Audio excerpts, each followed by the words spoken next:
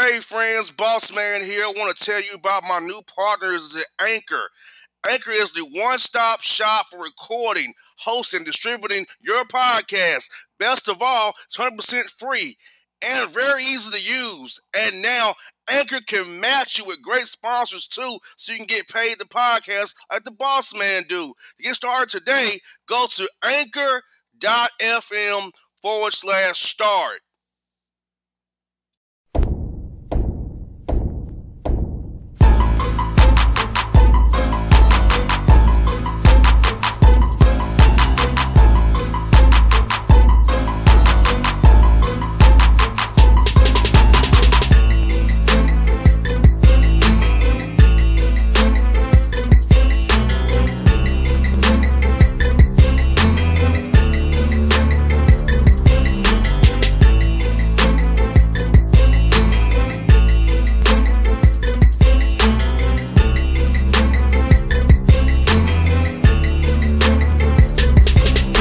All right, folks, back here on the Gerald the Boss Man show. On to the eastern shore of Maryland, to Princess Anne up there, UMES, the Hawks. Coach Jason Crafton on the Boss Man show. Coach, how's it going up there on the eastern shore, man? I'm chilling, man. The sun is out. We got a warm day up here on the eastern shore. It's a great day to be a Hawk. I'm chilling here with the Boss Man. I'm excited to be here, excited to be the head coach at Maryland Eastern Shore, and excited to be on your radio show. Thanks for having me. Coach, we're double Hawks. I'm an Atlanta Hawk. That's my side gig, and you're a UMBS Hawk, so we all hawked out today, man, Coach. I'm sorry to hear you're an Atlanta Hawk. We got to get you some Maryland Eastern Shore real Hawk gear, and make sure you're representing the right Hawk down there. I hear that, Coach. Hey, man, what does this job mean to you, man? Leading the Eastern Shore Hawks, man. I know you was in G League with the Sixers there, but now you got your head gig here, coming up in the MEAC conference. How you feeling about that, Coach? I feel excited about it. You know, a lot of people don't know that 11 years ago, I pursued this job back when they hired Frank Allen, who I'm actually good friends with now, and built a great relationship with him. And when I was an associate head coach at the Naval Academy 11 years ago around this time, I was pursuing trying to be the head coach at Maryland Eastern Shore. And I always had my eyes on this job. So to be able to get it this time around, I'm excited about it. I'm excited about the incredible campus we have, the facilities, the dynamic people that we have on our campus, our administration, our alumni. I'm ready to get to work, man. Small world, Coach. When I was a young man coming up, I used to go to Coach Allen's camps at Tennessee State University when I was similar time with my mother. That's how I've known Coach Allen for many years.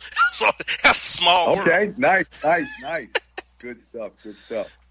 Yeah, man, he's a great dude, man, a great dude, and I that's crazy. You've been on his job for 11 years, man. That's and how it comes around. Now the gig is yours. So now that the gig is yours, man, what are your thoughts about putting your spin on this program? Now you haven't been there that long, but now you're trying to put your imprint on it now. So how's that been going so far? Well, I think I got my keys yesterday. They first gave me some keys last week. It didn't work. So the first win of the week this week was I got keys that work. So we're doing well there. No doubt. I can get in the building. I can get in my office. I'm excited to say we just had six recruits up today. So we were running around with those guys and giving them a chance to see campus and explore some things. And I'm really excited about trying to implement these two core words of our program. And one is family. We want to just really, have a brotherhood here with our players. We want to be a family with our alums, our administration, our community, family with even people like you that support us and even sometimes talk bad about us not doing good, but everybody's family. And we want to have that type of culture here. And then we talk a lot about tenacity and having some edge in how we play offensively, how we play defensively. So, that's my main goal right now is to really get the culture right here and based around family and tenacity. One thing about me, Coach, I don't bash because, with my job with the Hawks, I have to spin everything to make it sound good. So I don't bash. So I've learned how not to bash, make it all sound good. And if you're losing, I make it sound good. Well, he scored 20 points on the second half. So I always make it sound good no matter what it is. So I've learned that skill working with the Hawks. Yep. I got you. Nah, all good. I just saying that sometimes it's your job to be critical and media stuff, and that's all good. It comes with the territory, and I accept everything that comes with the position. Now, I know you're happy about this. You get to kind of recruit your guys in the sense of getting them to buy into your system. Make to see if they want to be a Eastern Shore Hawk going forward, because that's really key. As a new coach coming in there, you got to make sure the guys buy in and want to really be a part of the program. You don't want any guys who don't really want to be there, making the whole puzzle not fit all the way right because they want to do their own thing, or they're not bought into what you're trying to sell these guys to build this program up the way you want it to be, and then the MEAC conference there. Yeah, I think, buying and culture is important, like what we talked about. So I think we have, a great opportunity here because, we didn't lose a lot to graduation, but, there were some guys that put themselves in the transfer portal before I even got the job, which created some room and some room for opportunity. So right now we have 7 returning players on scholarship, and we do have a couple walk-ons that are looking to come back, but 7 scholarship players returning, which creates opportunity, opportunity to bring 6 players in and to try to make a big splash in terms of bringing the right types of guys in that fit what we want to do. So I think we have good guys coming back, and the type of guys coming back that are going to strive to fit what we're trying to do, and then we're going to bring in guys that are also kind of going to be in that same mindset. So, and then we'll have 3 or 4 seniors next year that are going to graduate. So we're going to have a chance over the next, 12 months to basically bring in, 10 guys. And, so it's going to turn into a new look roster extremely fast. Now, you're going to try to do the international route, the grad transfer route, the transfer route where a guy sits one and plays how many he has left, or you don't do the JUCO route or high school seniors. I know you got 5 ways you can do it, but what probably do you think works best for you now going forward as you build your program? Yeah, for me, it's going to be about, we're going to be aggressive in the grad transfer route, but, the thing about the grad transfers is we're going to be honest about the fact that, you can't, everybody's telling guys they can come and get a master's in 1 year. Like we're going to take the right grad transfers that understand that, most grad programs are going to take 2 years, so we're going to do it the right way in terms of that. We're not just going to sell you on a dream with that.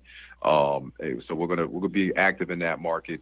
We're also going to be active in the prep school market in terms of post-grad kids and guys that have an extra year under their belt. We're going to be active in the JUCO market and looking at, guys that are transfers coming out of junior college.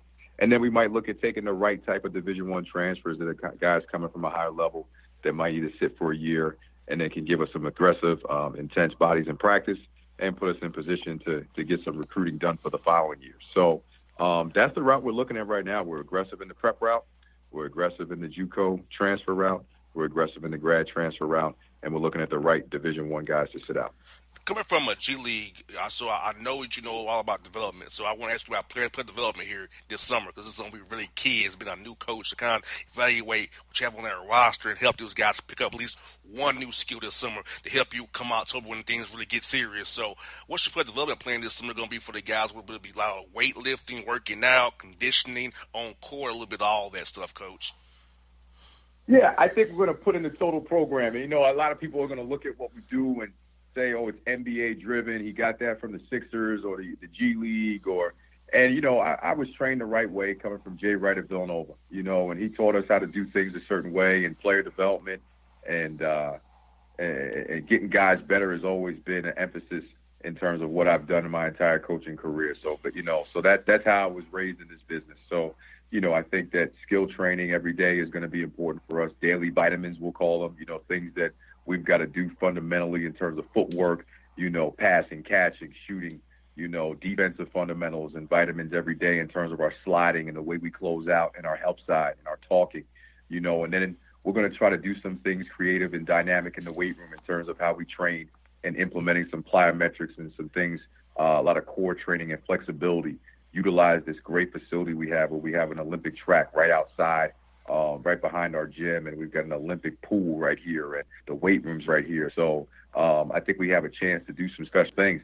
I also saw we have like a big prairie where like there's a lot of open space around here for some nice, what we call them in the military, motivational PT, motivational physical training. So anytime something's not going the right way, I think we got a lot of space around here for some motivational PT. I hear that. Guys some extra work. So I think, with the training we're going to do and the dynamic of the style of play, we're going to be fast-paced. We're going to push the heck out of the ball. We're going to defend 94 feet. We're going to switch defenses when we can. and just try to be a team that makes you uncomfortable.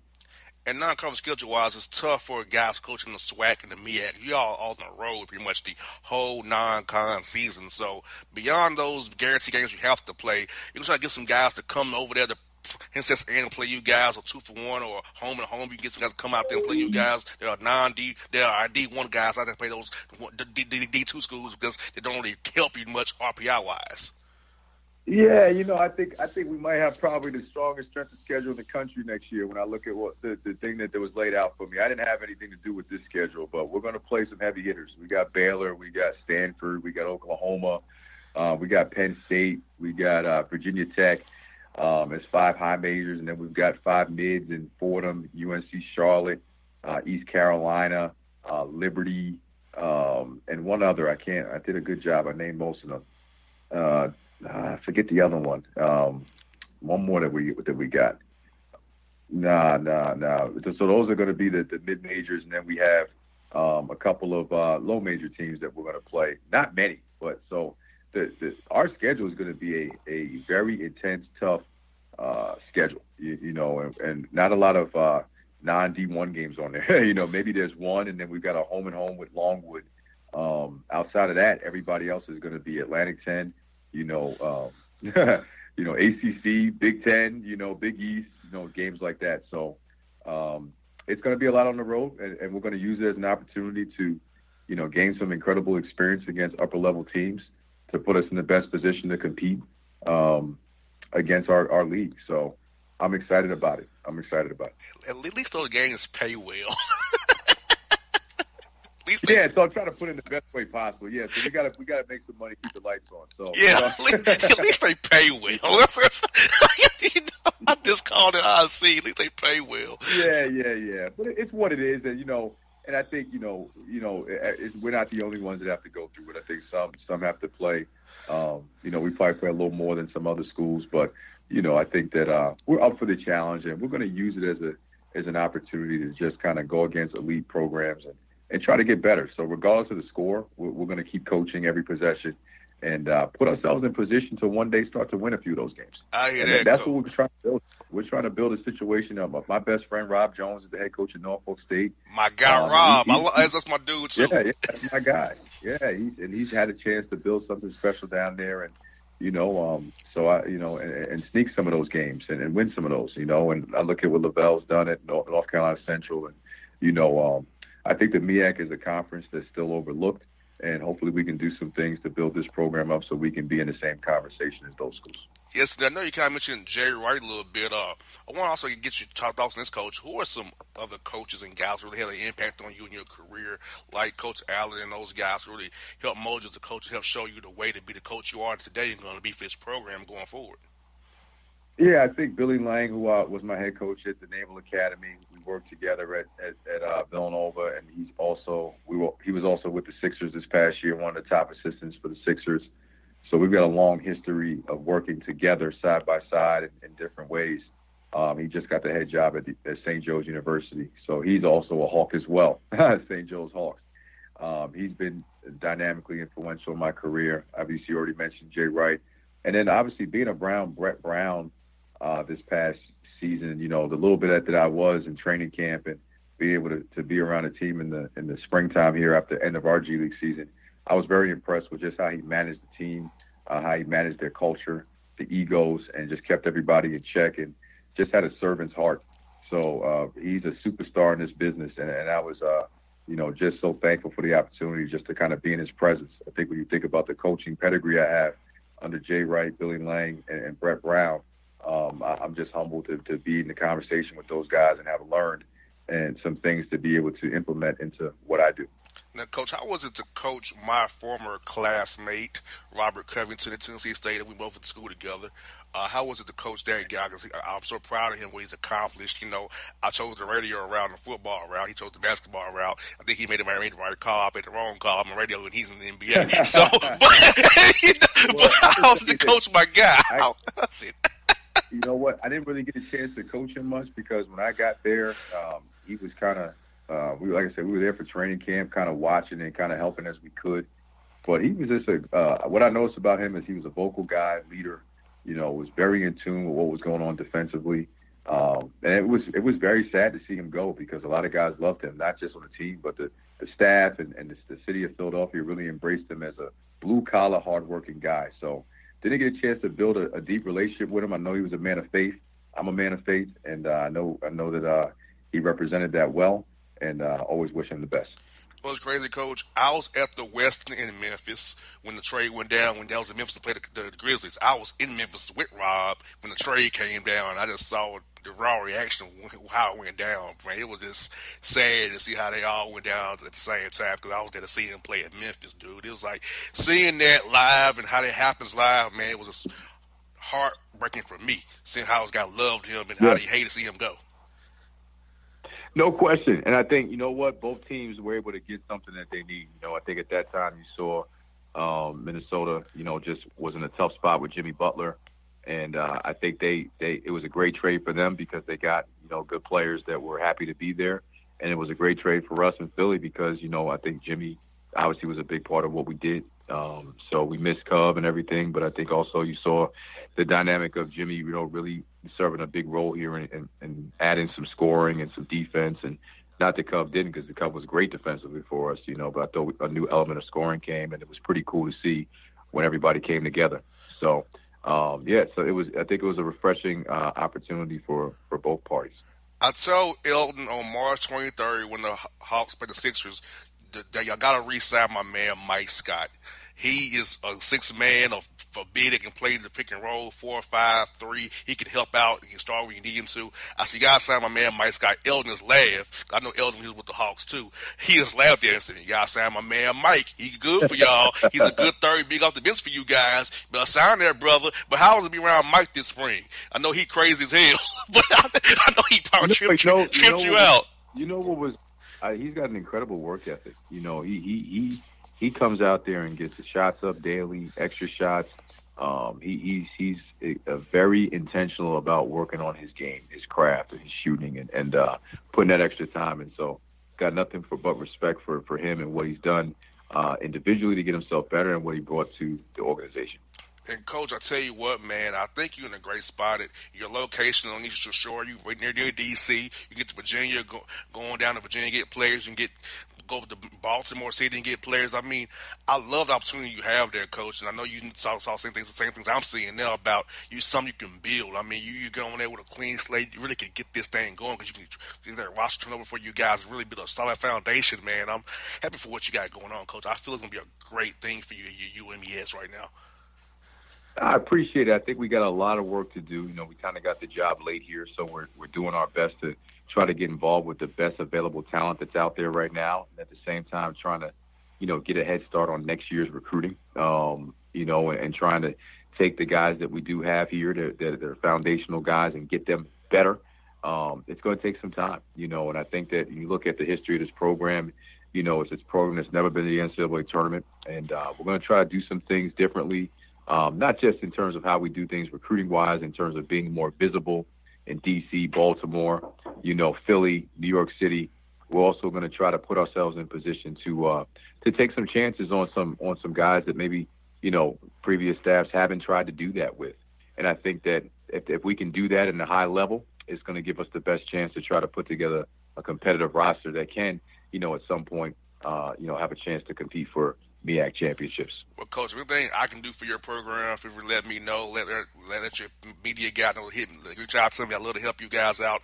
I love helping out at HBCU schools from Tennessee State University. I have a soft spot for you guys in the MEAC and Hampton, and of course my alma mater as well. So I want to help you guys as much as I can. Give you a platform to hear, so you can get players here in Atlanta to listen about your program. So they can say, hey, if Georgia's don't recruit me, I can go somewhere else too, and still have a great career. Give me a good degree as well. Hey, JR, all we got to do is get you the right Hawk shirt, and then your life is going to be so much better, man. Once we do that, I'm going to get your address. I'm going to get the right Hawk shirt down there, and then you're going to be coming in. You're going to go from the Bossman to the Hawkman. The Hawkman, I like that. The Hawk. I think I'm already the Hawkman. Theoretically, I'm already the Hawkman. Yeah. Yeah, but the right Hawks. I got you. The right Hawks, though. I got you. Hey, well, Coach, it's been great talking to you, man. I'm happy. You got me pumped up, Coach. I'm loving hearing what you got going on up there at UMES. I'm looking forward to seeing what you guys got going on. Like I said, let me know if I can help you out any way. If I can, I'll do it, Coach. Thank you so much for your time today, man. Good enough. Appreciate you, Hawk fans. As I tell them, it's time to unite. Get ready. Yep. Talk to you soon, JR. Yes, indeed, folks. It's Coach Crafton here on the Bossman Show. Grab a hold of big breakfast flavor at Hardee's. Try 2 breakfast sliders for just $2.99. Get Applewood smoked bacon or freshly grilled sausage with fluffy eggs and golden melty cheese, all on a toasty little bun. Good morning, start at Hardee's. Available now for a limited time at participating restaurants. Tax not included. All right, folks, back in the JR the Bossman Show. Back with one of my buddies from Memphis, Tennessee, my man Philip Dean. Phil, how are things over the 901, man? Everything's great, boss man. How we doing? Hey, I'm recovering, man. I'm happy for you guys, but sad for us about the ping pong balls. I'm in recovery mode still. Well, you got two top 10 picks, but it's still crazy to me how the NBA franchises all depend on a couple of ping pong balls. You're right. You're so correct.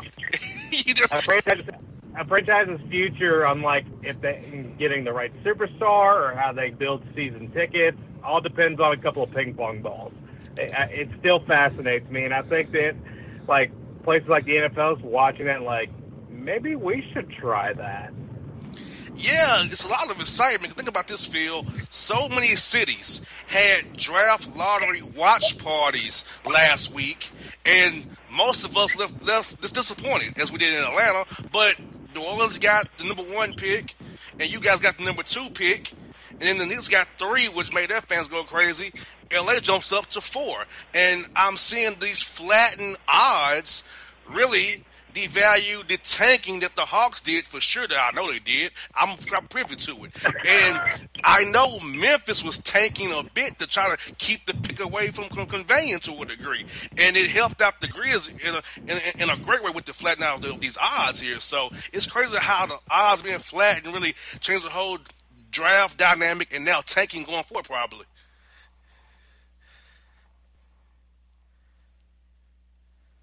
Fans, they were looking at it, the lottery, as just try and convey the pick. I mean, I can tell you nobody had in expectations of let's go get Ja Morant or we can totally get Zion. The basketball gods just treated Memphis very kindly because last year the Grizzlies were tanking.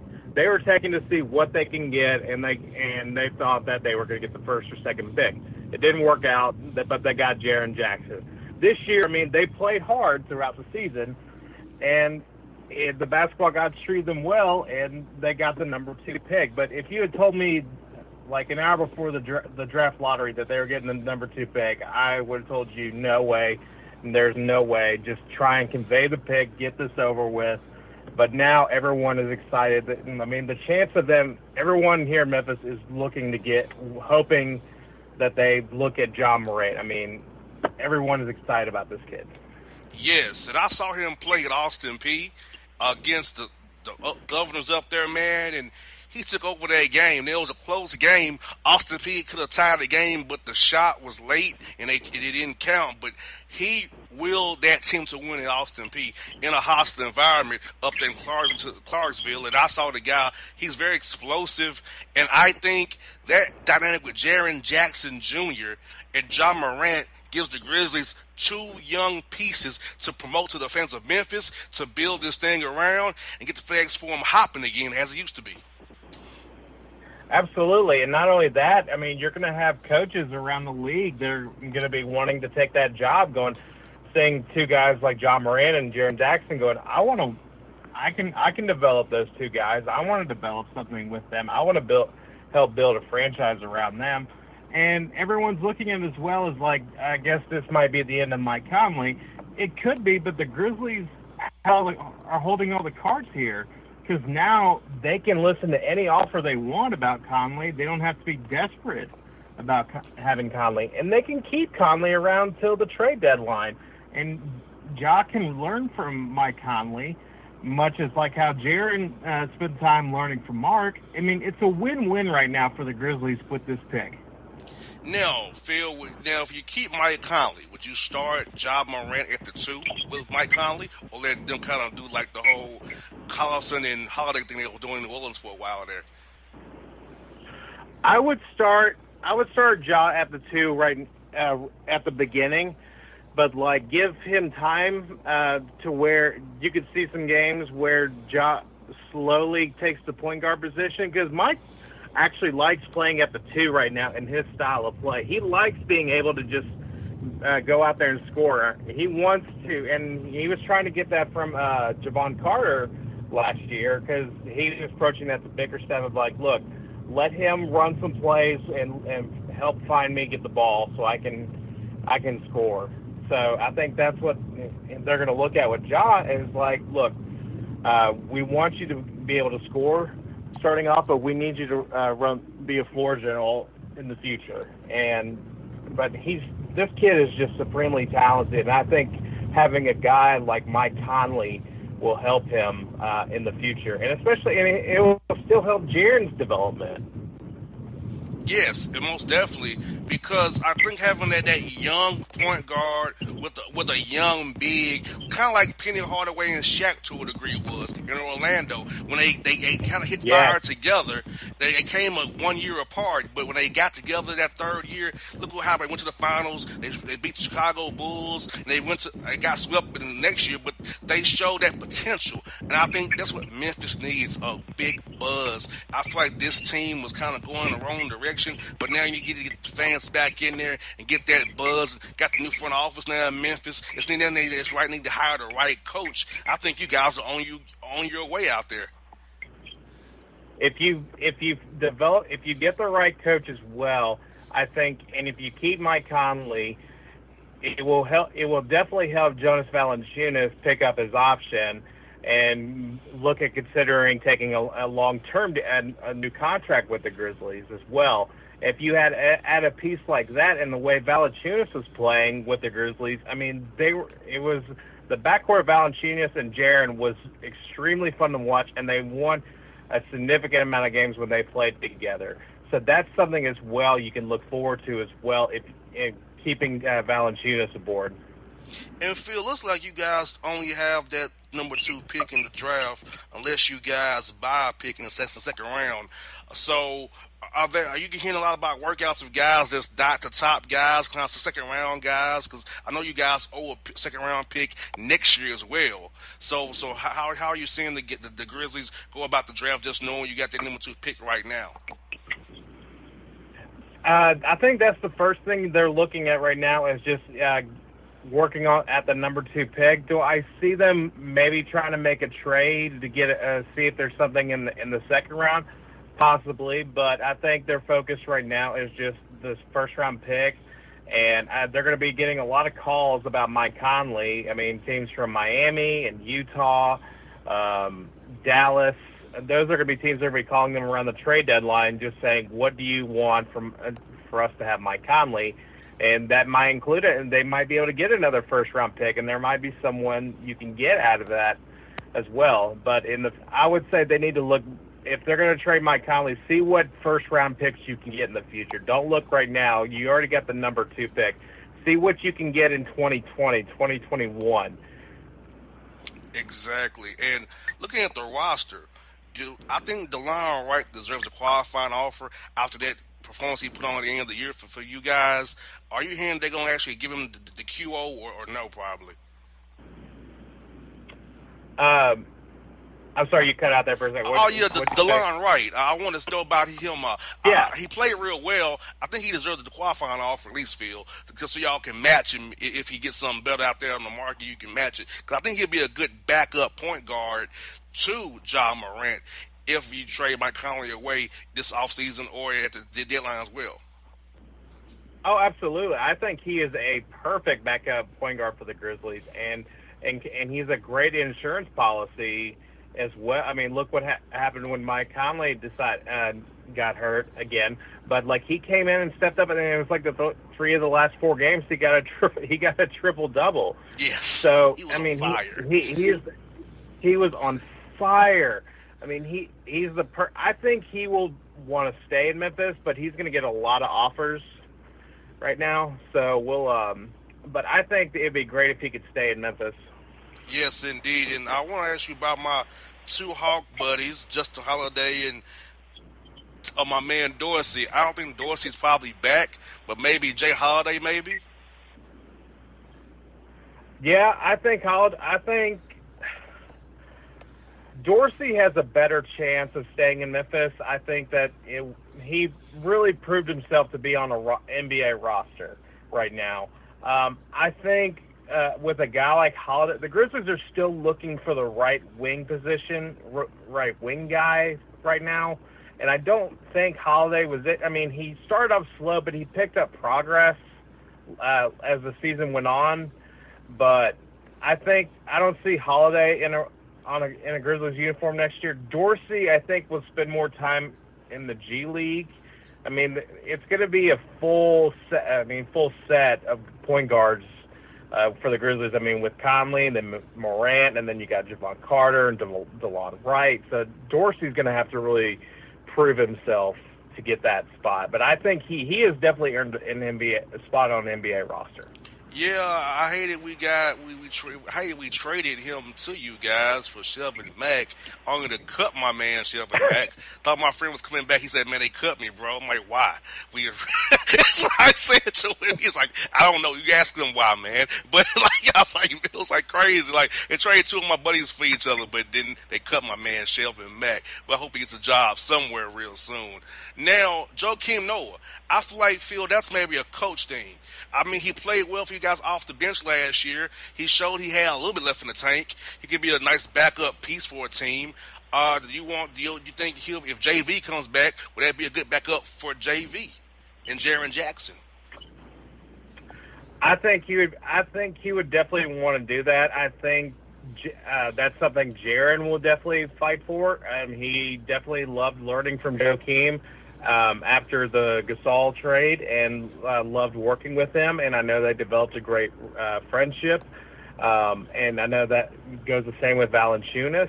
I think it will depend on the coach. And I think also there's going to be some veteran teams that have been there in the playoffs this season that will look for a backup center and see what kind of offers they can make to Joakim. It's just a matter of what does Joakim want. Does he want to help build a new roster that has a lot of potential in the next few years, or does he want to go to a playoff team and try and get a championship before he retires?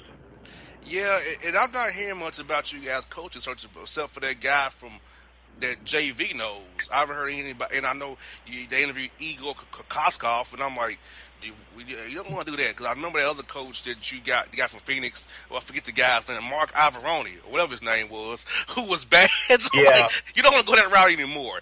But it's like, I'm not really hearing much on the coach front for you guys, and I'm figuring out this is a pretty decent job now with the number 2 pick in the future.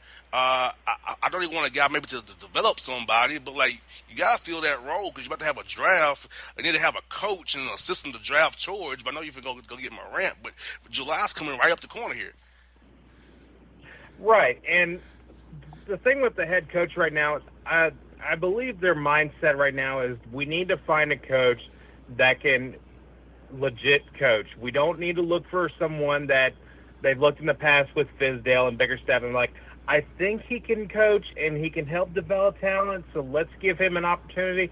They're trying to find someone that they know that can help coach this team immediately, can help them develop and help them get wins immediately and find a way to develop around Jaren and Ja Morant. But it's just they don't want to find someone where they have to decide, I think he can coach this team. They're trying to find someone that like we know in our hearts that this guy can be the coach and help them win.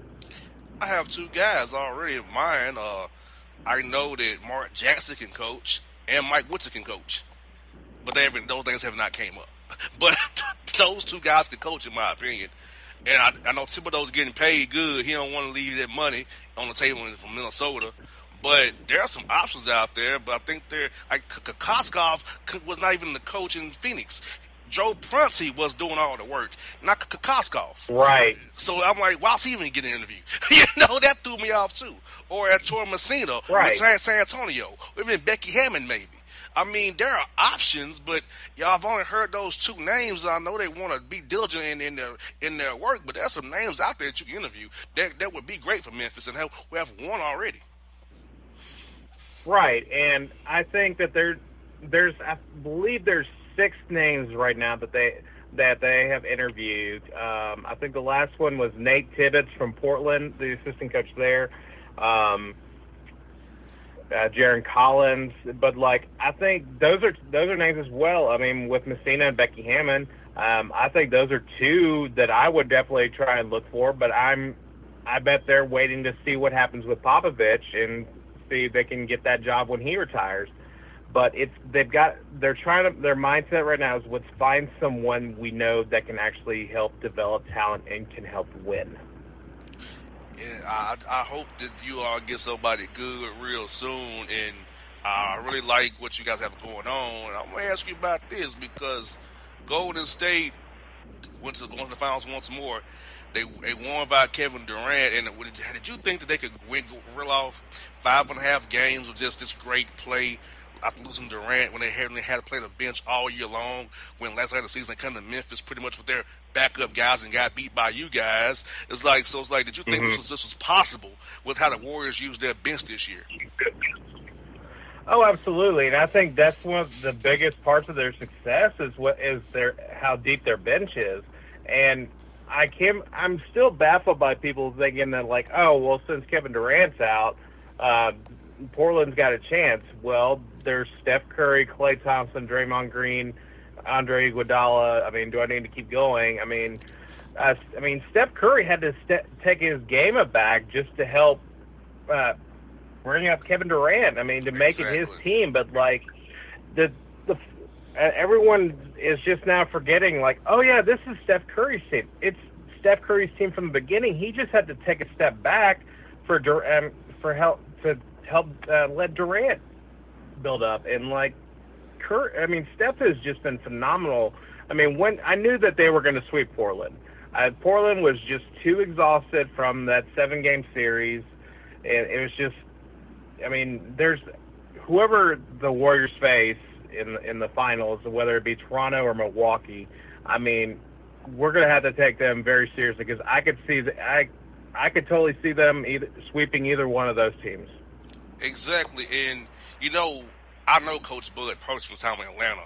He's running the same plays around with the Hawks. I could tell the Warriors every play. Every play I could tell every play he runs if I wanted to, because Quinn Cook and Damian Jones are my friends. If I wanted to, hey, this is what he's going to do. Yeah, but it's Milwaukee plays 9 guys. Now, Brogdon's playing well. Ilyasova's playing decent. George Hill and the other cat they bring in off the bench. But Milwaukee cannot really shoot. They cannot really score the ball the way you think. They get in transition, but in a half-court setting, you just put either Klay Thompson or Durant, if he plays, on Giannis. You saw what Kawhi did to him, and they're the only guys to beat you. And I feel like you got to look at the Warriors bench. You don't need all you play your benches for the Warriors is in spot minutes and milk your stars because in the finals you have 2 days off in between games, but most of the time, unless it's the game between 1 and 2 and 3 and 4. So you pretty much have 2 days off. So you'll be good and rested to go. And I feel like Milwaukee's not been there. They won't be ready for that intensity. And if you throw in DeMarcus Cousins into the mix if he gets back, Milwaukee's outmanned and will get beat and slaughtered if you ask me. Oh, absolutely. I mean, I think Toronto is the more deeper team, and they have the more deeper bench to go one-on-one with Golden State. I don't think they can beat them. I could see Toronto in that series winning 1 or 2 games out of that series. I mean, when you have a guy like Kawhi Leonard who has been insane throughout the playoffs, I mean, he's going to help you win. He's going to help you win games against the Warriors, but it's a matter of can they beat them 4 times. So with Milwaukee, I just see it's their starters that's helping them get through this series right now, and it's. I've noticed that too with Budenholzer. He's running all of his exact same plays that he did in Atlanta, and I noticed that in Game 1. And it's just, for them to have a guy like Antetokounmpo, I mean, he's helped them carry so far, but I don't think he's ready yet to be in the finals. You got that right, because when I hear him say 5 flow and 5 down and 6, I'm like, this is the same stuff I heard in Atlanta. The same. This is the same stuff. Like, I know how to beat these plays because I've been in practice. I can beat every play you run, man. Especially after you cost the draft pick last year. But I let that go because we got Trae Young, Phil. I let that go. See, we got Trae Young. but I know you won games on purpose last year to screw up our draft pick. I know that because everybody in the world knew it on our team. So it's like, yeah, Coach Bud know what's up, man. But yeah, like I said, man. That's why I can't watch FS1 or ESPN. These talking heads get on my nerves with all this propaganda they spew. They're like, you guys played basketball, you guys are athletes, and you're spewing media propaganda from a researcher. Are you kidding me? It blows my mind, Phil. Oh, it's unbelievable. And how about Jaren Jackson and Trae Young being named the NBA All Rookie Team, first team today? I saw that, and also Kevin Huerter of the Hawks' second team. So I think, Phil, we got some good draft picks here.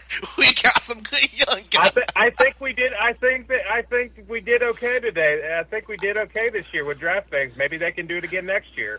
Yes, I'm hoping, man. I'm hoping for a Cam Reddish now and this kid from Texas that's kind of raw. Because we need a young 5. I'm not really high on Amari Spellman. He's my dude, but I don't know why we have him. We have John Collins. So Torian Prince, we can get rid of him too. And Ken Bazemore, bye-bye.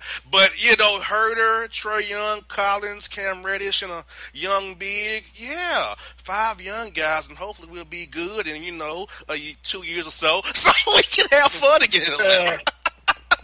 I think Cam Reddish would be a great fit for Atlanta. Yes, indeed, because we need a small forward. And Torian Prince, bro, is not what it is. I mean, he's a nice young man, but I've seen your best. And hopefully we'll have Vince Carter for one more year. I'm praying for that. One more year, Vince Carter. I think he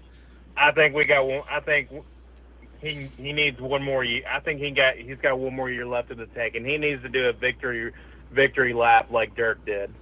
Yes, he does, and I look forward to the Memphis trip, and I have our guys Peter and Brevin are fish out there serenading my man, and letting them know how the city of Memphis feels about him. Because I told people all the time, Memphis treated Vince Carter well. He had a great time there, and I'm glad we get to enjoy him in Atlanta at least for a year. Hopefully for one more. But he had a great time. He talks about Memphis all the time, how he loves you guys, and how it was a good, cool place to be and play ball. Oh, absolutely. I miss watching Vince Carter play every night. He's one of the most. He's a pure gentleman, and absolutely honored to cover a guy like him. Yes, indeed. Well, Phil, thank you for your time, my brother. I can talk there. Congrats on that master's degree, man, and we'll be talking to you down the road, brother. Get John Moran in the house, man, and get the face for him cooking again, brother. All right, boss man. I'll talk to you soon. Appreciate it, as always. Anytime, Phil. Thank you, my brother. Thank you, man. All right, folks. It's Philip Dean, my man, here on the Bossman Show. It's maybe the night that my dreams might let me know. All the stars are closer. All the stars are closer. Tell me what you gonna do to me. Confrontation ain't nothing new to me. You could bring a bullet, bring a sword, bring a morgue, but you can't bring the truth to me. Alexa, play Kendrick Lamar and SZA. Okay. Maybe the night that my dreams might let me know. All the stars are closer. With Amazon Music, a voice is all you need. Get tens of millions of songs. Download the Amazon Music app today. All right, folks, back in the JR the Boss Man Show. As promised, we're joined by the Atlanta's Chris Kirchner. Talk about your Atlanta Hawks here on the Boss Man Show. Chris, man, I know you've been busy with the draft lottery, the combine, and everything. How's it been going for you with the offseason so far, brother? Yeah, I mean, it's definitely busy, even though the Hawks were obviously eliminated from the playoffs. The one thing with the NBA is there really isn't an off season, because you always have something to do, whether it is the draft or the combine, like you said. So, yeah, I mean, it's definitely been pretty busy. Yes, indeed. And were you at the draft lottery party, and how was the vibe there when the picks came out? It was the 8th and 10th pick, not what the fans and the team wanted, but you still have 2 first-round picks in the top 10. Yeah, I mean, I talked to Hawks owner Tony Ressler, because I was actually in Chicago for the lottery itself. Actually in the room when the ping pong balls came out, but, I talked to Hawks owner Tony Ressler, and as he said, I mean, they have 2 top 10 picks, so, it's hard for an organization to be really upset with that because, anytime you get 2 top 10 picks in any sports draft, you have to make them work, and, that's what the Hawks have to do right now. Exactly, and just coming off today, when you get the Hawks with a Trae Young, first-team All-NBA rookie, Kevin Huerter, second-team All-NBA rookie, and you have 2 other picks to add to it, hopefully a Cam Reddish or that cat from Texas at the 10th pick, you're gonna have 5 young rookies who can develop together, and the Hawks will be very formidable down the road when you have 5 first-round top-flight draft picks. If you don't throw in number 6 with Amari Spellman there as well. Yeah, for sure. I mean, I think right now, from what we saw from the Hawks this past season, I mean, obviously they win 29 games, and it's not really a number that should be celebrated all that much. But when you look at what this team accomplished, a lot of people thought heading into the season 20 games, if they won that, would be a lot. And I think they definitely exceeded expectations. And then you possibly add 2 more draft picks to the young foundation that they already have right now. And we're talking about a team that could definitely be one of the more exciting and one of the more successful teams in the NBA moving forward.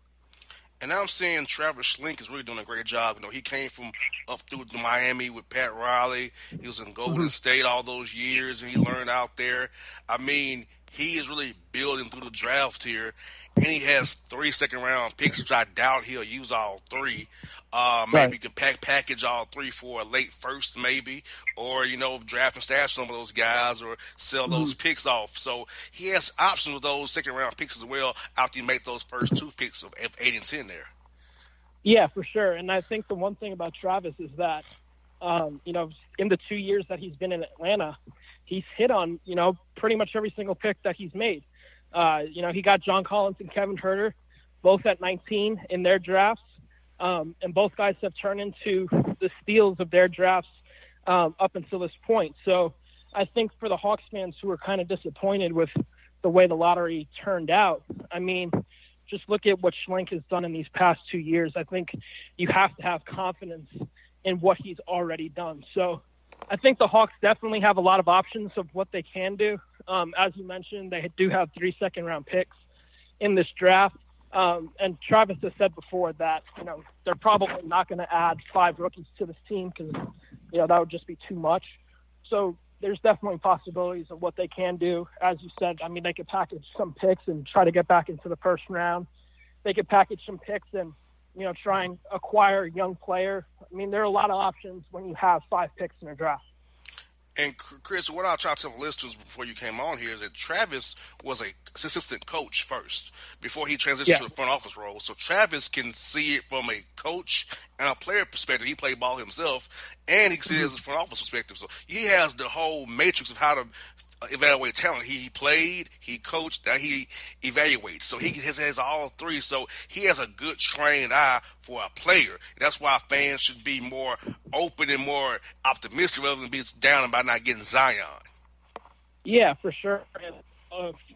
Throughout the season, Travis made his way to plenty of Hawks games, but the ones that he wasn't at, he was on the road scouting. He doesn't take days off. So, again, yes, there's some disappointment to be had. The team doesn't win the lottery, so obviously they can't get Zion Williamson. But, from what we've seen out of Travis so far, I think Hawks fans should be excited about the possibility of adding 2 top 10 picks when we've already seen that in Travis's 2 years, he's had success. So, to have this kind of draft where you have 5 picks and you can do a lot of damage and, really solidify this young core. So I definitely think there should be more excitement than I've seen out of Hawks fans. Yes, indeed. And also, Chris, having 8 and 10 now, to me, allows you to be more flexible in free agency. What I mean by that is you can now trade for a bad contract to maybe waive like you did with Melo, or you can get an extra pick out of somebody for a bad contract. You don't have to sign anybody because you're going to have 5 rookies locked into rookie scale contracts. So that's on the books right there. So you have room on the books now to maybe take on a bad contract and get a sweetener or two to help your team down the road. Yeah, for sure. And as we've seen out of the Hawks so far, they're not scared to take on those bad contracts. They did the Miles Plumlee deal when they sent off Dwight Howard, and obviously Plumlee, he's getting paid $12 million per year, but they got rid of someone who they didn't want in the organization anymore in Dwight Howard. So, I mean, the Hawks have shown that they're not afraid to do those kinds of deals, and it really wouldn't surprise me if they do another one of those deals in the offseason. You look around the league, you have guys like Alan Crabb from the Brooklyn Nets. I think he's getting like $18 million a year. He's on an expiring contract.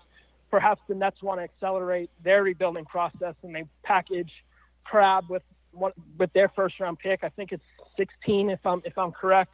You also have the Clippers and Danilo Gallinari, who's making, I think, $21 million, and the Clippers want to make moves in free agency, get a guy like Kawhi Leonard possibly. So he can definitely be someone that the Hawks are interested in, and I think he would fit really well with the way he shoots the ball. So, yeah, I mean, there's definitely a lot of options the Hawks can go, because they do have the salary cap flexibility. They have a maximum cap space of right around $40 million this offseason, and they have 5 draft picks. So, there are a lot of options the Hawks can take. Yeah, and I would maybe package Bazemore and Plumlee to do like a bad-on-bad contract situation where you take on more money and get your extra pick, where you just have one player and get rid of 2 and add 1 and just take on an extra pick so you can have the flexibility to have a young guy on the roster, like maybe a Deontay Davis maybe, if he's trying to turn into something in summer league here coming up here real soon. Yeah, I mean, like I said, there are options. I don't know if it's possible to package both Bazemore and Plumlee in the same deal just because I don't know of many teams that would want both those bad contracts on the books, maybe one of them, and if anything, separate deals. I just don't think Plumlee has really much value at this point of his career. If anything, he's probably a third center on a team. Bazemore definitely has value. He definitely fell off after he sprained his ankle. So I think teams are probably going to want to see him perform at the level he was at the beginning of last season just to see, like, okay, did he get his explosion back? Can he still be a useful piece? Before the injury happened to Bazemore, I definitely think that if he stayed healthy, the Hawks could have gotten quite a nice return because Bazemore was playing some of the best basketball of his career. I know he's definitely one of those guys that Hawks fans love to ridicule because of his contract. But, you look at those first couple of months of the season this past year, and you could definitely make the case that Bazemore was the team's best or second best player. So I think fans sometimes forget about that. But as far as his contract goes, I think what we're going to see, especially if he is on the trade market, which, I mean, he's been for several years now, but I think teams are probably going to want to see him return to his normal self, which it shouldn't be an issue. I mean, it was just a sprained ankle, and having the offseason to recover should definitely get his explosion back, and we should see the old Bazemore. I'm thinking, Chris, that Dwayne Dedmon's probably going to get big money elsewhere, that he probably won't be back with the Hawks, and you'll probably see Alex Len starting again next year at the center. Yeah, that's probably my thinking as of now. Dedmon definitely did really good things in his couple seasons in Atlanta. He's definitely turned into one of the better shooting bigs in all of the NBA. So I definitely think he's deserving of a big payday. I just don't think it makes much sense for the team to give him that payday to be Atlanta, just because, as you mentioned, Alex Len. I think Alex showed that, if Dedmon didn't return to the Hawks, that the Hawks do have a young center who's making $4.5 million, 25 years old. He can develop into something. I mean, he still hasn't reached his full potential yet. I mean, this was his first season this past year shooting threes. He shot 36% from the field on over 200 attempts across the year. So I definitely think that what we saw out of Alex kind of lessens the blow of losing someone like Dedmon. I mean, again, the Hawks could decide to re-sign him. I just don't think that's what's going to happen, just because I think Dedmon can probably get somewhere around $10 million to $12 million a year. And I just don't think the Hawks where they're at right now should pay that amount of money to a center. And I'm assuming that Travis will probably give Justin Anderson a qualifying offer, see what he gets on the open market, and maybe bring him back at that $3.6 million figure of his qualifying offer. You said Justin Anderson? Yeah. I think he'll probably give him a qualifying offer and bring him back at that number, or maybe say, nah, we will see what you get, and if you come back, we'll give you the vet minimum maybe. That's probably the option that they're likely going to go. I just don't think giving Anderson the qualifying offer makes a lot of sense, because if the Hawks do that, I believe his qualifying offer is $3.6 million. But if they give him if they give him the qualifying offer, he's then a $7.5 million cap hit. And for a guy who didn't really play all that much throughout the season, and Anderson was, an end of the bench guy, someone who got into garbage time. So I just don't think paying someone $3.6 million to be an end of bench guy really makes a bunch of sense, even though he was definitely someone that was beneficial in the locker room. Both Trae Young and Kevin Huerter credited Anderson to being that mentor that they really went to throughout the season.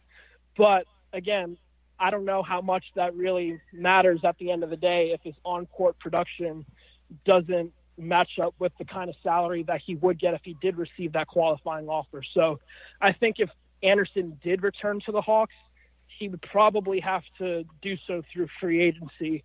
I mean, he is a restricted free agent, so I think the Hawks will probably, see what he can get on the open market, and then decide at that point, okay, like we can afford him to and bring him back. Chris, I got a couple more for you, Chris. Torian Prince, DeAndre Bembry, I think they're competing for a spot on the roster. I don't think you can keep both of them at this point with how the draft is falling right now, 8 and 10. You can't really keep both. So I'm thinking that it's coming to a point maybe next year that you got to decide whether you're going to keep DeAndre Bembry or Torian Prince as your energy guy off the bench at the 3. Yeah, I think what we're going to see this summer is going to tell us a lot about how the Hawks view both of these guys, because both Bembry and Prince are both eligible for rookie extensions. Now, I don't know if either of them are going to receive a rookie extension, just because I think both guys have shown that they're useful in some situations, but for where the Hawks are at right now in the rebuilding process and where they want to be, I don't know necessarily if either of them fit perfectly with the trajectory of the future. I think what we've seen out of both Bembry, very good defender, can't really shoot that well. If he wants to have a future on this team, we've seen Lloyd Pierce and Travis Schlenk really prioritize shooting over anything, and Bembry just isn't a really good shooter right now. So, that definitely might hinder his future with the Hawks. As far as Prince goes, definitely one of the more polarizing players on the roster. Quietly, he actually had the best numbers of his career this past season. But, the Hawks, when they drafted him, really prioritized him for not only his shooting, but they thought he could be a really high-level defender. And we just didn't see that this past year. When you look at all the metrics, Prince was one of the worst defenders on the team. So I think what we're going to see this summer is that if they don't give Prince or Bembry a rookie extension, or even do any sort of negotiations with either, that heading into next season, I think both those guys are going to be on different teams. Yes, indeed. And last one I got for you, Vince Carter, back or not with the Hawks, probably, in your opinion? I think it's going to depend on roster space. If the Hawks do get at least 3 rookies in this draft and have them, be on the Hawks roster heading into next season, that would give the Hawks 12 guaranteed deals. And depending on what the team does in free agency, Vince is definitely someone that is useful to have around, especially, to mentor the young guys, which he did really, really well this past season. But again, if we're talking about on the court performance, Vince offers very little at this point of his career. Definitely a really good 3-point shooter. But again, he's very limited in what he can do because of his age. So I think if the Hawks do have an open roster spot toward the end of the summer, which is when the Hawks signed him last year, I definitely think he'd return. But again, I think they're going to prioritize other guys before they actually cycle back with Vince. I really would be shocked if come July 1st, which is when free agency begins, that the Hawks announce a deal for him at that time. Got you. With Chris Kirschner, you did it again, brother. You broke it down for the Hawks, for our fans. So thank you, my brother. And we'll hope to talk to you again down the road, man, in July, August maybe, buddy. Absolutely. Thanks for having me. All right, folks. It's Chris Kirschner of The Athletic on the Bossman Show covering your Atlanta Hawks. How do you feel about your office? Is it just a space for your company, or is it a space to help you grow your company? From new HQs to satellite offices, with WeWork, you can find a space that works for you. Visit we.co/Space Matters to learn more.